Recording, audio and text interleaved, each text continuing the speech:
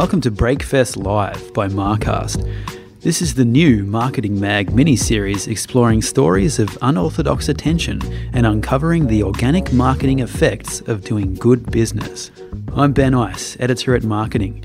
Today, I'm excited to bring you a chat from Breakfest 5, a live event in October hosted in partnership between Marketing Mag and Pretty Neat. On the panel, Pretty Neat Managing Director Warren Davies and Marketing's own Assistant Editor Josh Lowe spoke with Eliza Sorensen and Lola Hunt, the founders of Assembly 4, about their bespoke technology and social platforms supporting legal sex workers in Australia.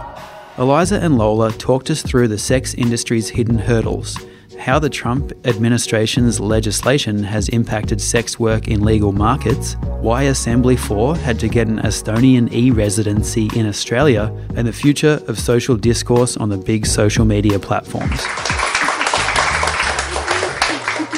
So we have Eliza and Lola, who are, I guess, busy in a variety of different ways. Do you want to sort of explain sort of who you are and what you do? So I'm Eliza Sorensen. I'm a co-founder of Assembly 4 and an infrastructure and security engineer. And this is Lola. She's our other co-founder. And we're missing another person, our developer, Chendo. We started a sex worker-friendly social network in 2018, just prior to a United States law, FOSTA-SESTA, coming into play, which is Fight Against Online Sex Trafficking Act and Stop Enabling Sex Trafficking Act. We've got another platform, Trist, which helps financially support Twitter. So up until that point, what was life like for you guys? Like, what were you working on? What were you doing? You kind of you were in this space, but it kind of didn't have the sharp focus of having a lot of people behind it. So what was your sort of everyday life like at the time? I'm a sex worker, and I was previously, when we before FOSTA-SESTA went down, I was basically just working in sex work. I have a background in digital marketing. We were working on another project which was basically a CRM but for sex workers. In the sex industry, a lot of services are sort of gated from us because of the stigma, and a lot of services don't want to touch us, so we thought that maybe we should start building services for sex workers. It was initially just to manage my workload and clients and all that sort of information, and then everything went down. Yeah. What kind of services that most people take for granted are hard for sex workers to have access to? Financial services. Yeah, financial services. Access to banking. Particularly in the US, it's super hard because it's illegal over there. But even in Australia, where it is legal for the most part, banking services, payment facilities, things like that, just totally, we don't get to use any of them. Even financial services such as like Stripe and even PayPal, for example. A lot of Australian sex workers where sex work is legal and they're not using their PayPal account to conduct any of those services, they can have their accounts taken from them and all of the money seized. And there's no way for them to challenge that. What's the justification on PayPal's part? They don't have to justify they don't justify it. They say it's breaking terms of service, and because they're a United States company, they have to obey United States law. But unfortunately, how the internet works, that's not exactly clear cut. Yeah, and also PayPal don't operate they're not technically a bank. So they don't fall under sort of financial discrimination acts and stuff like that. But even in Australia, sex workers were sort of left out of the equation when it came to the Anti-Discrimination Act. And as a result, there's, just service after service that we can't use. Even hotels have been, they have a history of kicking us out, or even when we're not working. Yeah, just name a service and we're probably not allowed to use it. So imagine that stigma, I suppose, stops you at many points in the road, right? Because I saw, in doing a little bit of research about you guys, I saw that, was it Cloudflare, the hosting platform, last year? They just kicked you off because they figured out who you were, I suppose? Well, when Cloudflare kicked us off, Twitter was just a social network. And I think that's a really important distinction to make. This was prior to us launching listings functionality. So we were just like Twitter, we were just like Tumblr, we were a social network, and they kicked us off with no notice. They give neo-Nazis notice. Not only notice, a press conference. Yeah. They haven't responded to our emails. they're happy to speak to media, everyone else, but they won't talk to us about why we were kicked off. One of our other products, Trist, was DDoSed 3-4 months ago, and they contacted us. Sorry, what's DDoS? Denial of service. Oh, okay. So, you know, in the first Harry Potter film where you've got Harry trying to get all of those letters from Hogwarts, think of Harry as a server. He's trying to grab those letters and like open them and respond to them. He can't because there's so many. That's the server. It's just pummeled under the requests. So we couldn't serve traffic. That's the best description of that I've ever made. I'm glad. So the intent of the laws under the Trump administration was to prevent sex trafficking or child sex trafficking, which, you know, is not a bad intent in itself. They were not too concerned about the scorched earth kind of effect of what would happen there. It also amended Section 230, which was Safe Harbours of the Communications Decency Act, which meant service providers like Tumblr or anyone else were not responsible for the content themselves. So what was the kind of mood or tone when that changed, and what were platforms kind of communicating to, I guess, places like Twitter or other people where this is an important place to do business and to sort of form a community? How were they justifying, we can't really support you anymore? I don't think they actually made any justifications, to be completely honest. I think when the amendments happened, websites, regardless of their connection to the sex community, like we had websites called like the Programmatic Programmer, which is a programming book site, which they have a forum. They closed down their forums because they're like, we cannot take the risk. So it wasn't just The sex sites industry. like us Yeah. that were impacted by this. Places like dating apps, for example, is a huge one. Tinder, Bumble, Airbnb. Model Mayhem as Model well. Mayhem, yeah. Loads of these sorts of sites just kicked people off because they were like, I'm not going to run the risk. Or shut down because they're just... It wasn't financially viable for them Yeah. to manage it. There's also the thing of if you manage the adverts, for example, and you change any of the advertising words in it, you are also very much facilitating. Right. So moderation has been something that's also taken a hit as part of this legislation. Yeah, right. So for all of these things, in your view, are they just an artifact of this sex stigma? Yeah, I mean, look, it's a really hard issue to summarise all in the one sort of segment.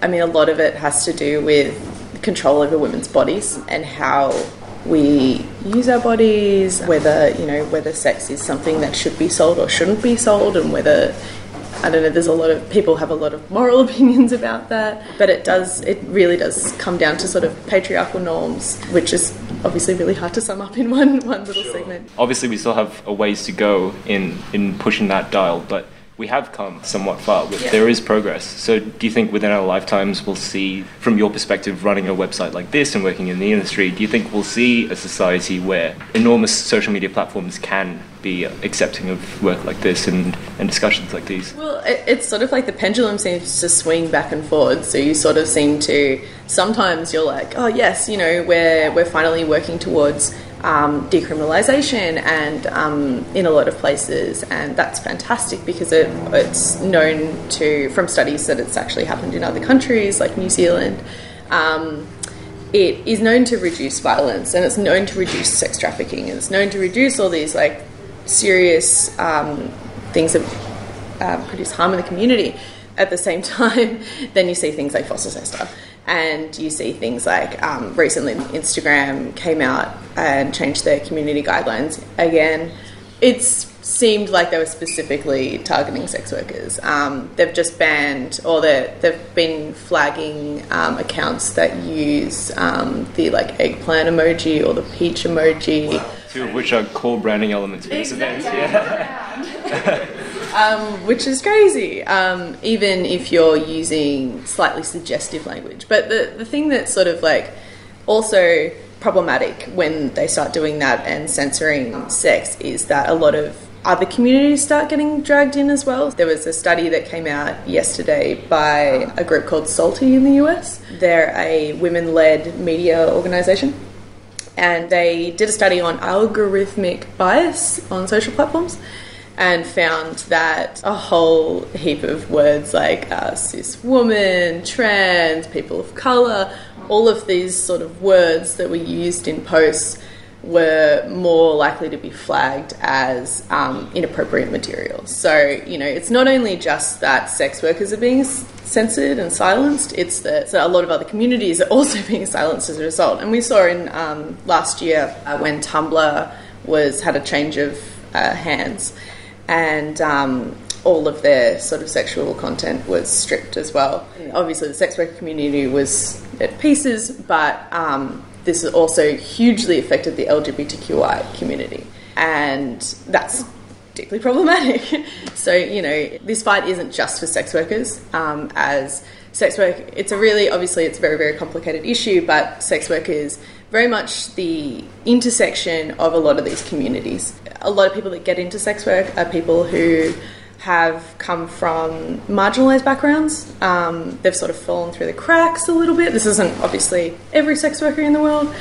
We're talking about people who are like single mothers, who are people of colour that have, something's happened in their lives. Sex work is fantastic for people who don't have a lot of options, because you don't need to have a degree or anything like that. It is very easy. Well, it used to be very easy to get started. It is a bit harder these days. And sex workers are the canary in the coal mine. They were the first ones to go and be pushed off the internet when Foster Sister happened. We screamed that this was going to happen to the LGBTQI community, and it started to happen very soon after, and we're only starting to see it continue to be pushed further. I'm interested in what it was like for your lives at the time when this kind of happened. I seem to recall you went from a good community to, you had something like 15,000 people sign up in the first couple of days. Like what happened in those few days after it started to get going? So it got launched, and then Lola sent out a tweet, and then within the first weekend I think we hit 20,000 users. We're at about 277,000 users now, and we've actually closed our sign-ups because just handling that amount of moderation, the spam, and all the other little bits that come with it is actually really difficult between 3 people. So we're hoping, once Tris kind of gets moving, we get more help. But I just remember us just being so tired. Yeah, it was exhausting. It was exhausting trying to get access to services, because we started this, we didn't think we were going to get this many people. We thought this is a place for people to share. How many people are on the platform now? 277,000. Nice. Wow. Yeah, and it started on a $15 server. That didn't last long. Yeah. Yeah, so we never expected it to grow into the community that it is and the resources that have come from it. Yeah, it's absolutely intense to think that our little tiny community that was meant to share information is now this full-blown social media monstrosity. Yeah, it's a monstrosity. It is a beast. Yeah, but it's crazy because we also had to use a big part of launching Twitter and launching Trist was that we really had to avoid using US services. So the workers in Australia weren't as affected as the workers in the US, obviously, because this was a US law that passed, and a lot of the sites were being taken down in the US. In Australia, our sites sort of stayed up for the most part. But when this law passed, it was a little bit like waking up in the morning and going to work and your building wasn't there. And you're like, well, what do I do? How do I feed my kids? What do I do? A big part of when we launched Twitter and we launched Trist was not using US services. So if you can imagine, I know that some of you guys own businesses and run businesses, you can imagine not using any US services. So not using AWS, not using, Google services, how would you do your advertising if you are banned off the majority of the services and you have such heavy restrictions on your advertising because we have laws on what we can advertise in Australia for our services? If you can't access banking facilities, how do you pay for these services? If you can't access VC, how do you get that? We're a completely bootstrapped company and we have so much privilege in being able to say that. Yeah. We've had that by being able to contract and still contract, whereas people we know who have been in this industry haven't had the ability to contract because they've been labelled, oh, you're in the sex industry, you're no longer allowed to work with us. Yeah. So for The financial services one was interesting. I think you've got some kind of obscure kind of arrangement going on now. Can you talk through some of like the sort of steps that went through there and where you've ended up? Kind of. Without kind of like, without naming names. So when we first started, we tried to go through standard banks. We went through some of the ethical banks in Australia, some of the big banks, and we got denied. We were allowed to have savings accounts with these folks, but not allowed to have merchant facilities, credit card facilities, or a bank business credit card. What was the typical response you'd get? No response. Nothing at The all. one letter I do have, which I need to get framed, says we cannot tell you due to our privacy concerns, the Yeah. bank's privacy concerns. Well, they have moral clauses. Yes. So banks have moral clauses. Or they try and say that it's because of the anti-money laundering laws, which is how NAB says that's why they don't support brothel sex workers. I think we spent about a year all up trying to get services in our own country. We got an Estonian e-residency. So we could start up, a European entity, so we could get access to European banking services. You can do Eurovision, man. Yeah, exactly. Basically. Let's do it. We're up for it at this point. Yeah. We might get some money that way. Yeah.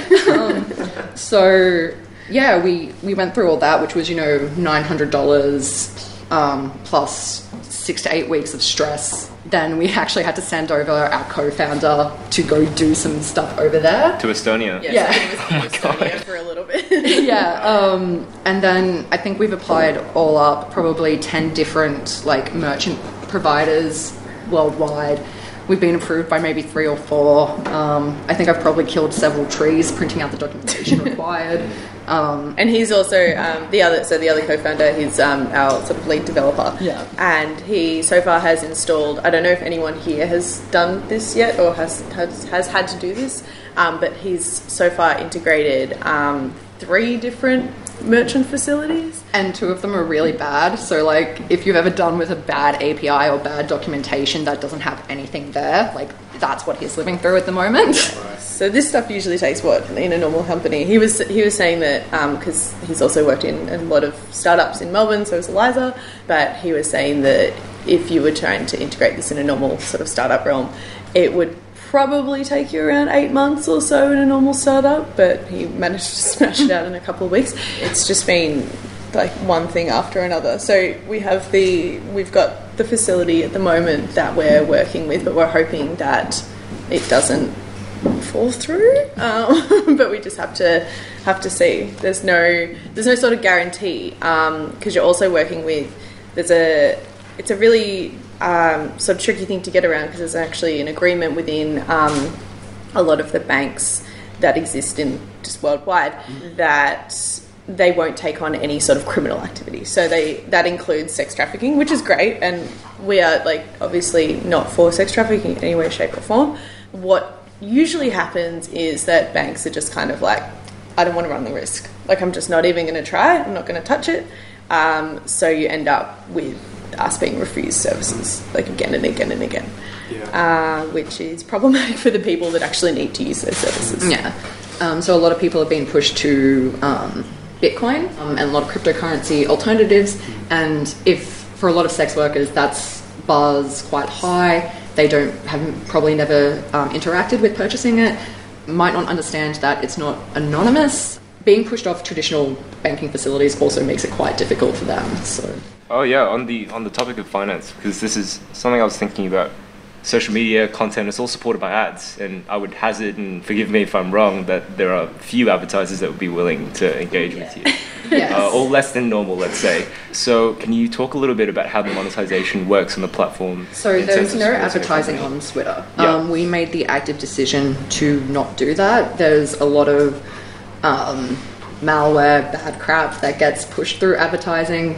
We don't necessarily trust that stuff and to be pushed onto Twitter. For Trist, we have paid advertising. That's how it's supported. So just to be clear, the sex workers pay for memberships, and there's no external advertising, no external ads. Right. And we sort of wanted to move away from that structure as well, because this was, when we launched Twitter, it was just after, I believe, the whole Cambridge Analytica stuff came out, and we were the last thing we want is like a whole bunch of, you know, even if this is in the future, we don't ever want this data to come out. Especially on a platform that's so sensitive. Oh yeah. Like there's just no, you know. Essentially, it has always come down to the data. We don't let people near it. We don't want to ever jeopardize those folks. Well, thank you. If people want to find out more or sort of get involved in any campaigns, what should they do? Well, you can head over to the, we have a website, assembly4.com, if you want to know any more information about us. If you want to get in touch at any point, feel free. There's, I think contact details should be on there. There's also our Twitter. We also have a Patreon, which you can donate to us. We run digital security workshops for sex workers. And we've done that in the hub with Scarlet Alliance, so we would really appreciate if you guys support that as well. Yeah. Cool. Thank you.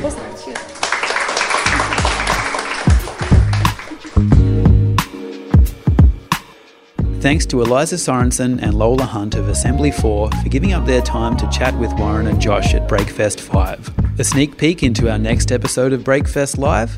We'll hear from General Manager Marketing and Online at Kathmandu, Paul Stern, talking everything from brand building to the Rip Curl acquisition. In the meantime, check out marketingmag.com.au for more excellent marketing content. If you enjoyed the podcast, give us a rate, subscribe, and tell your friends.